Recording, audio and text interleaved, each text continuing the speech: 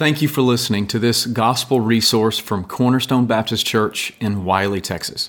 Feel free to use or share this resource, but we ask that you not alter the content in any way. For more information about Cornerstone Baptist Church, please visit us at cornerstonewiley.org. All right, we'll have a word of prayer and then we'll dig into our psalm for today. Let's pray.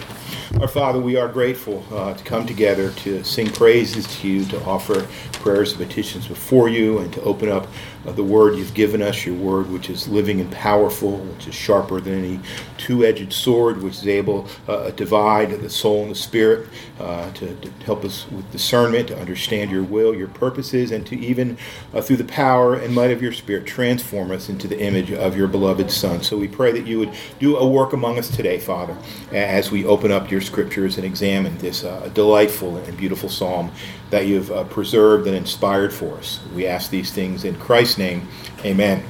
As I was studying, first of all, a change of direction from last week. I was asked to teach through the Psalms, a number of Psalms, and I kind of felt I haven't really been doing that to the degree I should be. We really have been looking at Psalm 110 and launching off and spending 90% of our time looking through other books, Book of Hebrews particularly, and 1 Corinthians 15. So I thought, well, I need to end by going through an actual psalm and not leaping off into other areas of the Bible.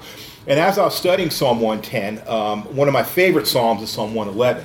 And I kept glancing over in my mind and looking at Psalm 111 and thinking, man, it'd be great to preach that or to teach that in Sunday school. And then last week during our prayer time, we have a little devotion, and I gave a small devotion on Psalm 111. And then Justin read it during the call to worship last week as well. So I thought, well, maybe it's a sign I need to go ahead and teach a lesson on Psalm 111. And it's a beautiful psalm dealing with the works of the God. I'll go ahead and read it, and then we'll spend some time examining it. And again, any comments or questions, feel free to interrupt or respond. I like to have as much interaction as possible, and usually I try to go like 10 minutes short of what it would take me to teach, so that people can have questions and such. So it says this, praise the Lord, I will give thanks to the Lord with my whole heart, in the company of the upright in the congregation. Great are the works of the Lord, they're studied by all who delight in them. Full of splendor and majesty is his work, and his righteousness endures forever. He has caused his wondrous works to be remembered. The Lord is gracious and merciful. He provides food for those who fear him. He remembers his covenant forever. He has shown his people the power of his works in giving them the inheritance of the nations. The works of his hands are faithful and just. All his precepts are trustworthy. They are established forever and ever to be performed with faithfulness and uprightness. He sent redemption to his people. He has commanded his covenant forever. Holy and awesome is his name. The fear of the Lord is the beginning of wisdom. All those who practice it have a good understanding. His praise endures forever. So just even a casual reading of this psalm, we see the great emphasis on the works of God, not only in a general sense, but those works we'll see are enumerated, the ones that we should praise him for. Again, if we could label this psalm, if I was clever and could come up with good labels or titles, I may say, the memory of God's wondrous works. We're to remember his works. It consists of 22 lines or colas. They're not real sentences, just sort of poetic phrases, each beginning with a successive letter of the alphabet. What do we call that kind of psalm? One where the first letter of each line is a number of the alphabet, and it goes sequentially. What do we call that? Acrostic psalm. This is an acrostic psalm. Now, what does that tell us about the psalm? That it was made to be remembered. Acrostics make something easier to be remembered. So this goes from alpha all the way to the Hebrew letter tet. So it was there to be remembered. There are only 72 words in this Hebrew word, so it's very precise, very succinct summary of the history of God's deliverance of his people and what our response should be to them. It's a very simple outline. Many times Psalms are very difficult to outline because it's poetry, but there seems to be a general outline here. The first verse, there's a vow of the psalmist to give thanks for the works to give thanks. Then in verse 2 through 4, the deeds of the Lord are praised in a general way. And then verses 5 through 9, the psalmist enumerates, he describes the works of the Lord that we are to praise. And verse 10, it seems to take sort of a shift, but then finally he defines wisdom. How is somebody who delights in God's works, who memorizes, who remembers God's works, how are they to respond to God? And verse 10 says that we are to respond in fear. The beginning of wisdom is the fear of God. So first, there's a vow to give thanks. And the first word here is praise the Lord. And it's kind of an odd part of the psalm because it's not really included in this acrostic. The acrostic actually starts with the second part of verse 1, I will give thanks. This is just sort of one single word. It's what we call an interjection, where the psalmist he basically cries something out before he proceeds into the psalm. And it's made up of two words. It's a deep expression of emotion. It's a cry out that expresses a deep emotion. And it's made up of two words. The first Hebrew word is the word to admire somebody, to praise or to eulogize.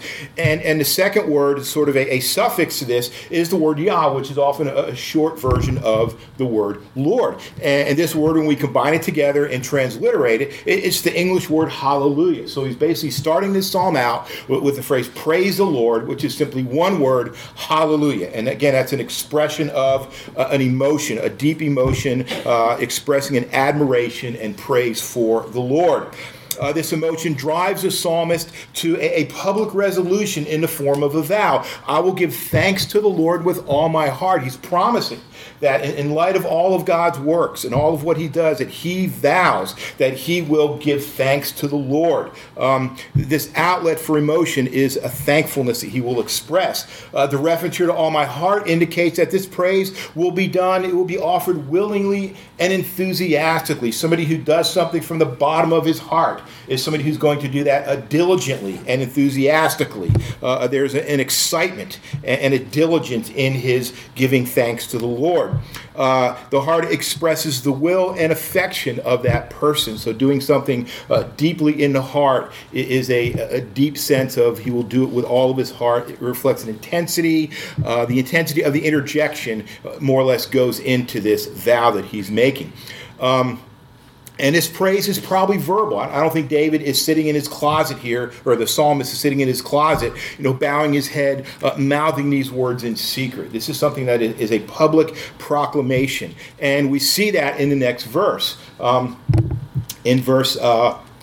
The second part of verse 1, he will do this with his whole heart in the company of the upright and in the congregation or in the assembly. So this giving of thanks is not a private matter to David. It's something that he is expressing publicly along with another group of believers. The upright here is just an Old Testament way of saying those who obey, those who follow the Lord, those who serve him are designated as the upright. So this is a public proclamation, a public giving of thanks that the psalmist offers among people of like mind who think the same way about the works of the Lord. One commentator says this: the psalmist means that they are the faithful believers, those who are living according to God's word. So this vow, this praise is being given among God's people. It's a verbal public pronouncement of a man's willingness, his promise, his vow to praise the Lord publicly among the people of God.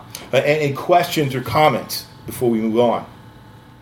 Okay, so that's the first verse, this vow he makes to praise God. Now, what do we praise God for? Often the idea of praising God is sort of an empty term. We say, yeah, we praise God, but what is the object of our praise, or why do we praise God? Well, we praise God for his character. We know who he is, and he's such an amazing, an awesome God, as we like to say, that we praise him simply for being who he is, a merciful, a kind, a sovereign God, or all things are worthy to praise him for. But often when the Bible talks about praising God, they praise him for his works, for the works that he has done on the people's behalf. And there's no conflict between that, because a person's works are a reflection of the character of that person.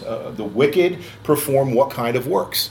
wicked works. The good, the righteous perform what kind of works? They perform good and righteous works. God is merciful. God is gracious. Therefore, God's works are merciful and gracious. God is holy. He's righteous. Therefore, his works are holy and righteous. So in praising the works of God, we're not circumventing his character, but we're praising him deeply for who he actually is, because we recognize that his nature and his character are in his works. Now, so according to psalmist, the works of God are the object of his praise.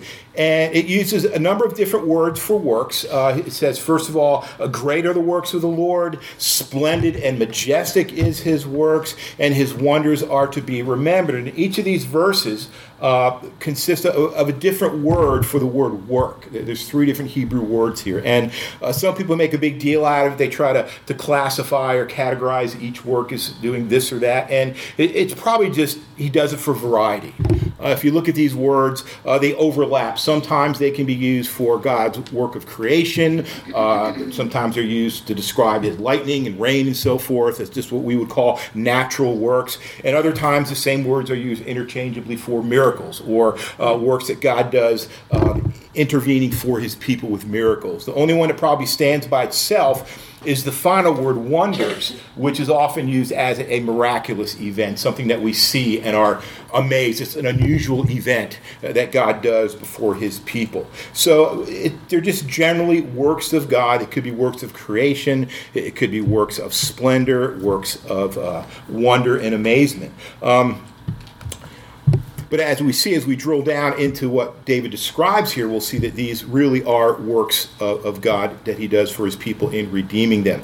Now, there are 2 things that are important when looking at these works. First of all, the adjectives used. And the adjectives are, they're great, they're splendorous, they're majestic, they're wonderful. So these wonderful adjectives describe these works. They're extraordinary works done by an extraordinary creator and redeemer. But there's also a refrain that follows each of these lines. For example, you can imagine reading this in a congregation doing a responsive reading where the man would get up and read the first line of verse 2, great are the works of the Lord, and the congregation responds, they are studied by all who delight in them. He would read again, full of splendor and majestic is his work, and his righteousness endures forever. The congregation would respond. The leader would say, he caused his wonders to be remembered, and the people would respond, the Lord is gracious and merciful. So there's a statement about the character of God's work, then a response in a sense that further describes something about that work. And I think the adjectives are wonderful in what they say about God's word, but I think these responses or these refrains give us a little bit more information. In fact, I think a lot more information about what the psalmist is talking about. The first refrain says that these works, these great works that God does, we're looking at verse 2 right now, great are the works of the Lord, they are studied by all who delight in them. This refrain here, the word study is a very interesting word. It's the word that looks like this in Hebrew.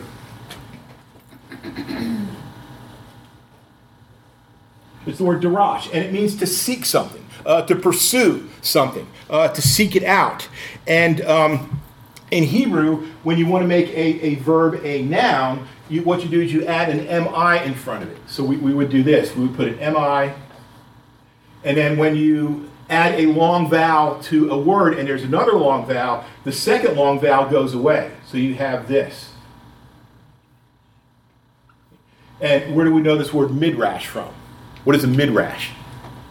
It's an intense study of God's word. People who do midrash or produce midrash are Jews who go into the word and intensely study it. Sometimes they'll take one word and spend page after page on just the possible meaning of one word. They'll take the meaning of a passage and apply it differently in different contexts. Okay, this was written 2,000 years ago. How do we apply it in the current context? So midrash was an intense, detailed study, examination of God's word. And that's the idea here. Those who delight in the works of the Lord, what do?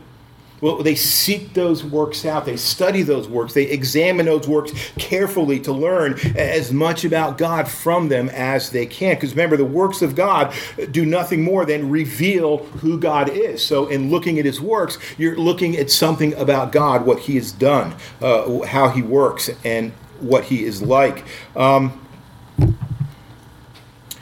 We see this example. We have this idea of remembering or seeking his works. There's a number of ways that this can be done. We can look at the works God has done for us. We can often reflect on how the Lord saved us. Often in my mind, probably weekly, I go through those events in my life where God saved me and examine those events and look at them from a fresh angle. I think of not only the night that I was saved, but what I did the next morning, the prayers that I was praying to God, the thoughts that I had. All those are often before me, examining those works that God has done. Different stages in my life, how I found my first church, how the Lord led me to the profession I'm in, how I decided to go to seminary. Each of those events were marked by very, very providential works of the Lord that I can identify and say, well, the Lord did this, and that put me in this direction where if that wouldn't have happened, I have no idea where I would have gone, what direction I would have taken. My marriage to Geneva, the early days of our courtship and marriage, the birth and growth of my children, how I became an elder for the first time, how I became an elder here. All those things are the works that God has done that personally I'm always examining and looking and seeking to see what God did, what he's like, how wonderful he actually is, and how gracious he was to me. And again, it's not just good to study and examine the good things that God has done, but also the trials that God has sent our way. How many times do you often go back and take trials that God sent you through and examine those trials, study those trials, study your response to them, how you could have done things differently, how God led you in a direction that you followed. These are all works that God does to us to be studied and to be examined and to be sought out. We not only examine the works he has done for us, but what God is doing in history. Oftentimes in the scripture, some major historical event will happen, either good or bad. And there's this refrain where it says, and the people wondered. They looked, they saw, and they asked the question, what is God doing here? And I'm sure it didn't stop there. I'm sure they pursued the issue to look at it and examine it, think, what could the Lord be doing here? What could be the purposes here? What can our response be to this, whether it goes in this direction or in that direction? We see in our society today that there are changes that are taking place, that there's a drift towards totalitarianism. There's a hatred, a new strengthened hatred being expressed towards Christians and the church in general. There's movements in our society today that are affecting large swaths of the population that completely upend God's created order. And how do Christians, do we just say, oh, well, it's just going to happen. Whatever's going to happen is going to happen. Or do we look at these works and study them? Now, this assumes that God directs our history. There are people who say, well, it's just the way the world's going, and God's just kind of watching to see how it ends out. And we don't believe that. We believe God directs history, that things that happen are happening for a purpose. Whenever these great cataclysmic historical events in Scripture happen, the people never say, well, we'll see what happens. No, they believed it was God directing history for a specific purpose. Even the destruction of Israel, them dragging them out of the land and selling them off into slavery, raising up nations that were going to do that, were all controlled by the hand of the Lord. So they saw these things and they wondered, what is God doing? And we are to do the same thing. And part of it is to prepare ourselves for what if the worst comes about. We think of the response to COVID. How are we going to respond the next time something like that happens? Have we studied what took place?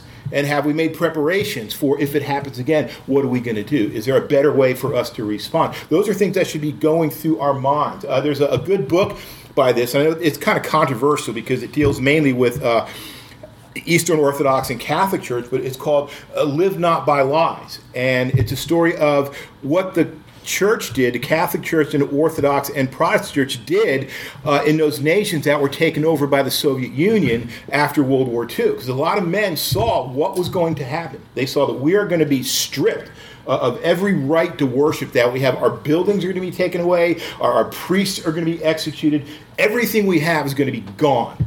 And there's going to be an oppression on the church that we've never experienced before in this generation. And so these men saw this and made preparations. They said, okay, if we're going to live this way, what are we going to do? How are we going to propagate our church and the teaching of that church among the people of God? And so these men, years before it happened, they were prepared. And many of their churches survived. So again, this is examining the works of the Lord. This is studying his works so that we know how to respond and how to act properly so that we glorify and continue to obey him.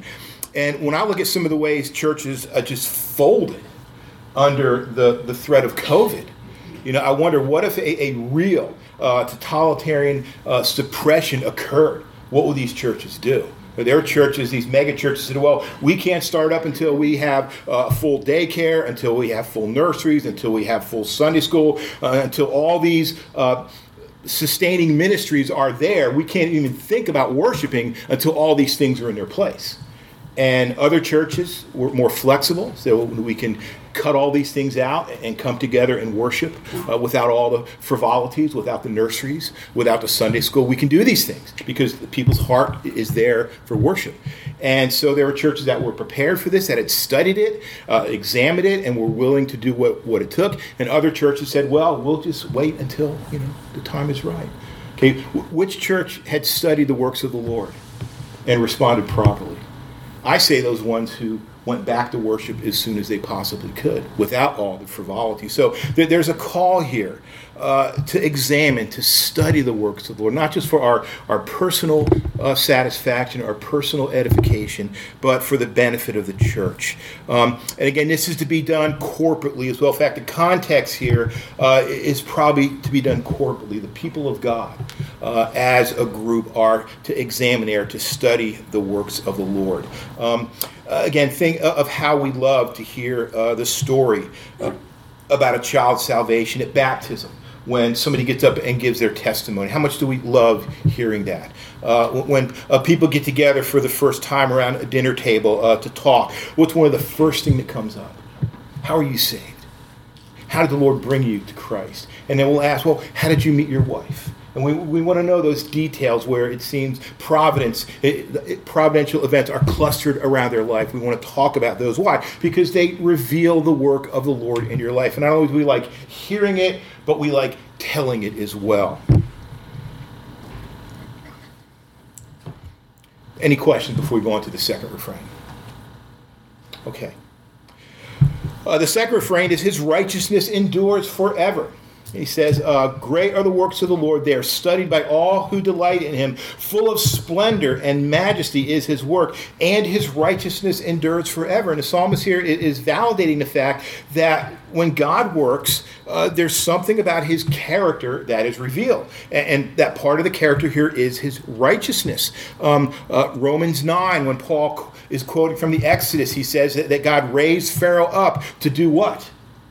To demonstrate his power. He wanted to demonstrate something, so he raised Pharaoh up, destroyed him, so that he could show the power in bringing his people out of Egypt. When David went into the Lord's sanctuary to worship in Psalm 63, what did he see there as he worshiped God? He saw God's power and God's glory in the work of the sanctuary. For Paul, it is through the gospel that the righteousness of God is revealed from faith to faith. So the writers of the New Testament and Old Testament believe that God's works reveal his righteousness, reveal something about his glory. And often what was revealed is his righteousness, his holiness. Again, just like they do to us. In verse 4, he describes his works as wonders. Again, this word wonders here is probably the most unique of the words. It most likely refers to unique, unexpected, miraculous events that the Lord performs on behalf of his people. He has made his wonders to be remembered. Again, wonderful phrase here with a lot of information. What does it mean that God made his wonders to be remembered? Well, he made them in such a way that they are to sink into the mind and lodge into our hearts and not be removed, something to not be forgotten. And we see the importance of this, and all through the Scripture, particularly Old Testament, how often the effects of forgetting God's works, forgetting his commands. The people of God under the Old Covenant would often build memorials and altars in places where God performed special acts on their behalf. Remember when the Jews crossed the Jordan River, when it dried up, what did Joshua command the priests to do? Well, they took 12 stones and put them in the middle of the river. And it was a reminder when there was drought and that river was low that what God had done in bringing the people across. Often they renamed places, different names memorable to what happened, so people, when they heard the name of that place, they would remember. Bethel, when Jacob fought God, wrestled with God, he named the place Bethel. This is the house of God. God dwells here in a unique way. Often they would just get a bunch of stones and pile them up as a reminder of those passing through what the Lord had done there. So there's this idea of doing something, marking out something special, a place or an act, so that people remember what took place there. We see the importance of remembering God's work in the negative effects of forgetting his work. An example, there's a lot of examples of this. We'll look at three of them too quickly, one in more detail. Psalm 106, it's a catalog of Israel's sins in the wilderness juxtaposed against God's work in their midst. It says this: he saved them for his name's sake, that he might make his mighty power known. He rebuked the Red Sea also and dried it up. So he led them through the depths as through the wilderness. He saved them from the hand of him who hates them and redeemed them from the hand of the enemy. The waters covered their enemies. There was not one of them left. Then they believed his words. They sang his praise. Now, what is it speaking of here? What event is it speaking of? Yeah, the Red Sea. Yeah, leave the whole Exodus event, and it seems to culminate with Moses parting the Red Sea and it coming up and covering the enemies. So the whole Exodus event here symbolized or marked out by the crossing of the Red Sea. So they saw this happen, and their response was what?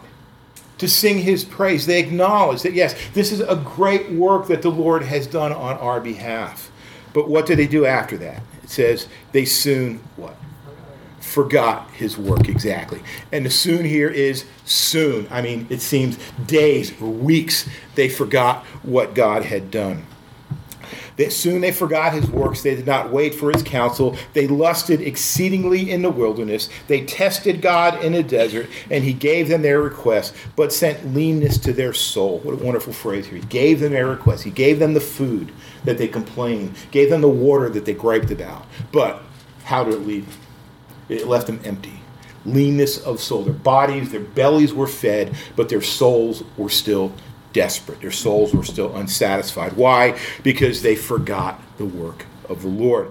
Deuteronomy 32:15 through 18. This is second to the last chapter in Deuteronomy, where God is ready to send that new generation into the land. The first generation had died off. Now the second generation had been brought up, had been trained, instructed by the Lord and by Moses. Now they're getting ready to go in and conquer the land. And the Lord says this to them as they're ready to go in. It says, "You grew fat and grew thick. You are obese.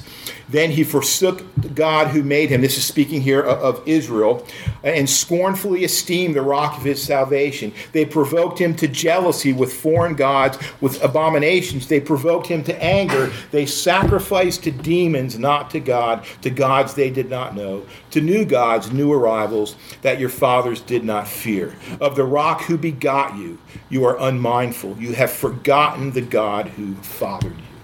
So what was the great sin of Israel that caused them to turn their back on the Lord, to go into idolatry? They simply forgot what God had done. And probably the most striking example of this is Ezekiel 16, and it's a very strong chapter that probably shouldn't even be read publicly in front of children. It's very graphic and describing Israel and what she does to the Lord. Israel is pictured here as a newborn baby that is cast into the field. People walk by, the nations walk by, and had no compassion on her. The baby was not washed. Its umbilical cord wasn't even cut. It was thrashing around in the afterbirth of its mother is the image that is given here.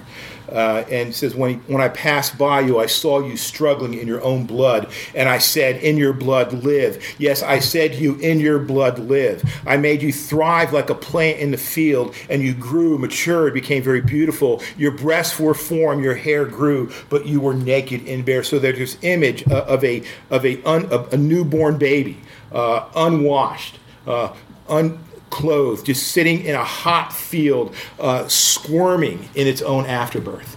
And it says the nations walked by, and they couldn't even bear to look at you. They just left you there, lying in the field. No one took pity on you. No one had compassion on you.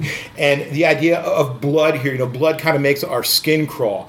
But for the Jew, blood was far, far more disgusting to them than it was to us. Blood not only was just icky and gross, it made you unceremonially clean. It was a religious defilement to touch blood or to come in contact with, especially the blood in the afterbirth of a child. There was a special disgust for that. Yet, here's this child squirming in it. And what does God do? He walks by and he has compassion on it. He takes it out and he washes it. He says, live. It thrives like a plant in the field. It grew up, but it was bare. Then it says, he gives this beautiful description of how God provided for this despised child. He said, I spread my wings over you to cover your nakedness. It says he swore an oath to her and entered into a covenant with her. He washed her with water. He clothed her with embroidered cloth, put badger skin sandals, clothed her with fine linen, and covered her with silk. He adorned her with bracelets on her wrists, chains on her neck. He fed her pastry of fine flour, honey, and oil. So he goes to these great lengths to show his grace and compassion to this child who no one else showed pity to. But then it says she begins to trust in her own beauty and played the harlot. So she took those gifts that God had given her and offered them to idols. She played a harlot is just a fancy way of saying to prostitute oneself, to sell sexual favors for money. In fact, it was so bad that God says, look, most prostitutes, you pay them to come to you. But you are so bad that, or they pay you to come to them, you are so wicked that you paid them to come to you. You took my gifts that I gave you and offered it to them to come into you. So you are far worse than a prostitute. You took my gifts and gave them to these men. Yet why did this happen? Well, it says they forgot. And all your abominations and acts of harlotry, you did not remember the days of your youth, when you were naked and bare, struggling in your blood, because you did not remember the days of your youth, but agitated me with all these things. So what happened? They forgot. And the psalmist is saying here, he made his wonders to be remembered. And the price of forgetting his works are what? Apostasy. If you forget God's works, you are apostatizing. You will apostatize, as the people of Israel did. The refrain that goes with this is, the Lord is gracious and compassionate. With regards to his people, the works that flow from his acts towards them are gracious and compassionate. In Ezekiel 16, beginning, it says, no eye pitied you to do another of these things to you, to have compassion on you. You were loathed the day that you were born. But the Lord walks by, he sees and has compassion. And again, that compassion is explained in the rest of Ezekiel chapter 16, the way the Lord abundantly blesses her. So here we have the deeds of the Lord. They're praised. They're great. They're sought after. They're to be studied by all who delight in them. They are splendid. They're majestic. They reveal God's righteousness. They are to be remembered. So those are the general works of God, what our response is to be to them. Now, the next section is the longest, which we're going to spend the least amount of time in. The psalmist enumerates the works that God has done on their behalf. So he's not just speaking of works in a general way. He's got very specific works that the Israelites are to remember. And in remembering them, they are to give praise to God for what he has done. Again, keep in mind, he's doing this among a congregation of believers. The assembly of the upright are there as he's offering these praises. So the deeds he enumerates are deeds performed on behalf of the covenant people. These aren't just simply deeds that reflect on David's personal salvation. They're deeds that reflect God's salvation of the covenant community. It's not what the Lord has done for me, it's what he's done for his people. The deeds seem to all cluster around the Exodus, which many of these catalogs of God's works often do. This is where the psalmist's mind goes when he considers the works of the Lord. It's how the Lord brought them out of Egypt. This was the great salvific event that was on the mind of every Jew when they thought about God's works on their behalf. Not only just leaving Egypt, but taking them through the wilderness and bringing them into the promised land. That 40-year cluster of works was constantly on their mind as they thought of God's work. First it says he's given food to those who fear him. What could this be a reference to? Yeah, exactly. The manna coming down from heaven. Now the problem we have here is that often when we think of the Exodus event, when do we think of them as being a faithful group of people, or a group of people who fear the Lord? And often when we think of God's acts on his people, there's an imbalance. We like to think of God's judgment and his wrath and his execution of his wrath. But often when we want to make sure we don't underplay that. But often when it comes to his compassion, and his generosity, we often cut God short and how compassionate he really is. And again, we're always worried about diminishing his freedom to judge, but often not so worried about his freedom to show compassion. And often when God describes the people of the Exodus, he describes them with very tender words, very compassionate words. They're not all just condemnation. For example, one of my favorite places is Jeremiah 2. Here, God is getting ready to proclaim judgment on the city of Jerusalem for their idolatry. Before he does that, he reminds them of what it was once like, what their love was once like. And he says this. He says, I remember you in the kindness of your youth, the love of your betrothal, when you went after me in the wilderness in a land not sown. Israel was holiness to the Lord, the firstfruits of his increase. All that devour him will offend. Disaster will come upon them, says the Lord. So here's God reflecting back upon a rebellious nation on those early days of their relationship. And what does he say? I remember those days in your youth. I loved you like a husband loves his betrothal, like he loves his betrothed wife. When you went after me, you sought me in the wilderness. You were driven towards me in a land not sown. You suffered greatly in your pursuit of my love. So there's often condemnation for the wilderness generation, but there's often great kindness and mercy shown to them. God expresses the deep, deep love that he had for those people in the wilderness, despite their rebellion, despite their bickering and complaining. There was a deep love that God had for him, and that's being expressed here. He gave food to those who fear him. And there's other examples of this we could go through as well, but I think that's sufficient. Any questions or comments? Not only does he give food to them, but he remembers his covenant forever. This is important in the Exodus narrative because remember what caused God to act in the book of Exodus. The people were in the land, they were suffering, they were under slavery, much different from the days of Joseph. They were being oppressed. And what moved God to act? He says, I have heard, he says this to Moses, when he's getting ready to have Moses bring the people out. He says, I have heard the groaning of the children of Israel, whom the Egyptians keep in bondage. I have remembered my covenant. So what does God remember? His covenant. So when it says that he remembers his covenant forever, this would have gone back to those days in the Exodus where it seems like God forgot. Here we are, God, we're suffering. Every day seems to be bringing a greater oppression upon us in this land. Have you forgotten? And the psalmist reminds us, no, he remembers his covenant forever. So the people forget. There's a juxtaposition here. The people forget, but God remembers. Jeff, yes? In Lamentations 3, when Jeremiah is so depressed, and he's says in 3:18, I think my strength is gone, so that is my hope, and I don't know. I remember my utter misery, the wormwood and the gall. They're always on my mind. This is why I'm so depressed. But then when he gets to verse 21, but in my mind I keep returning to something that gives me hope, that the grace of Adonai is not exhausted and that his compassion has not ended. Right. Again, and he's looking out over a city that's just been destroyed, just scraped bare. And I always think of the promises given to the city of Jerusalem, just the great blessings that were showered upon them in the early days of David and Solomon.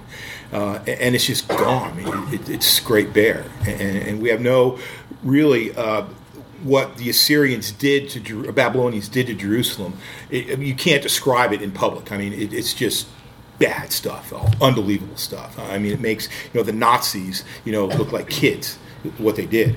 And so he's looking at all that, and he sees it. And a man who deeply loved that city, and he finds a reason for hope. Exactly. Yeah, exactly. And again, all that hope is centered in the covenant that God will remember forever.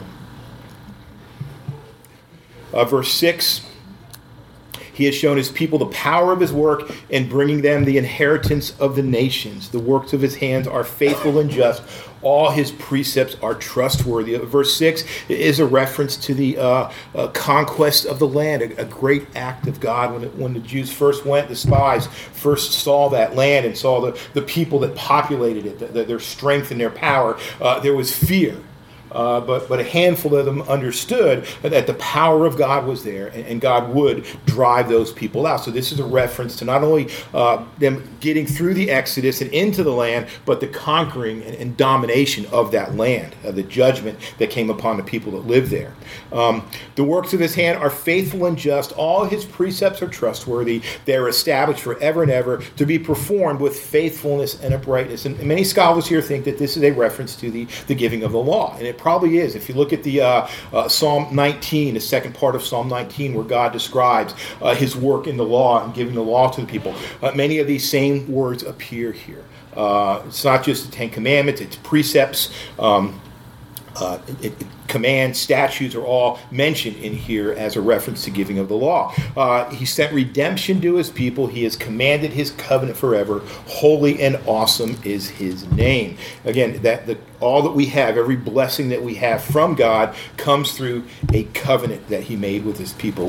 And we should be training ourselves that when we read the scripture, we see this covenant language because it's everywhere. When we were looking at Psalm 72, remember, it's a royal psalm that speaks of Christ, but it's never quoted in the New Testament as referring to Christ. Well, how do we know it's a reference to Christ? Well, it's filled with this covenantal language that God makes with his people. And it's everywhere. If we're willing to look for it, we see it all through the scripture. Every way, every piece of grace, every ounce of mercy God shows to Israel, he shows to his people, shows to us, comes through the covenant that he made with us. In fact, every communion, what do we celebrate? It's not just the cross. It's the covenant that God made through the cross. How did Christ start out his teaching on the Lord's Supper? This is the new covenant in my blood. It's the new covenant that his blood brings about. It's just not, okay, let's just think about the cross. No, it's think about the covenant that cross brings into effect. Everything we have comes through the idea of a covenant, and we celebrate that every communion. Not the cross, we celebrate the covenant that God instituted through the work of the cross. And then it ends in a very strange way. Almost like it shifts over from a psalm to a proverb. Verse 10 says that the fear of the Lord is the beginning of wisdom. All those who practice it have a good understanding. His praise endures forever. So how is one to respond to the works of God? If we are to remember them, if we are to keep them in our focus, to praise God, to thank God continually for his works, how does a person like that respond? Well, in the fear of the Lord. That is the beginning of wisdom. And the idea of the fear of the Lord here, just a quick illustration, and then we'll be dismissed. Gene and I are watching this movie or Netflix series about a volcano in Iceland. It's going off, and the island's been evacuated, and there's just this big, beautiful, powerful volcano in the background of almost every scene that's going off. And it's both gorgeous and it's terrifying.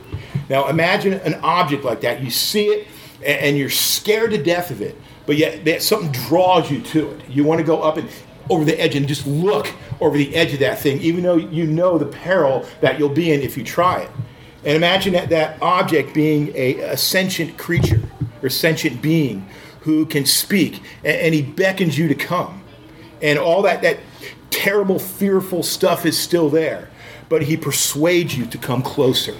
And to investigate and to learn and to be amazed. And you're assured by his words that it will be safe.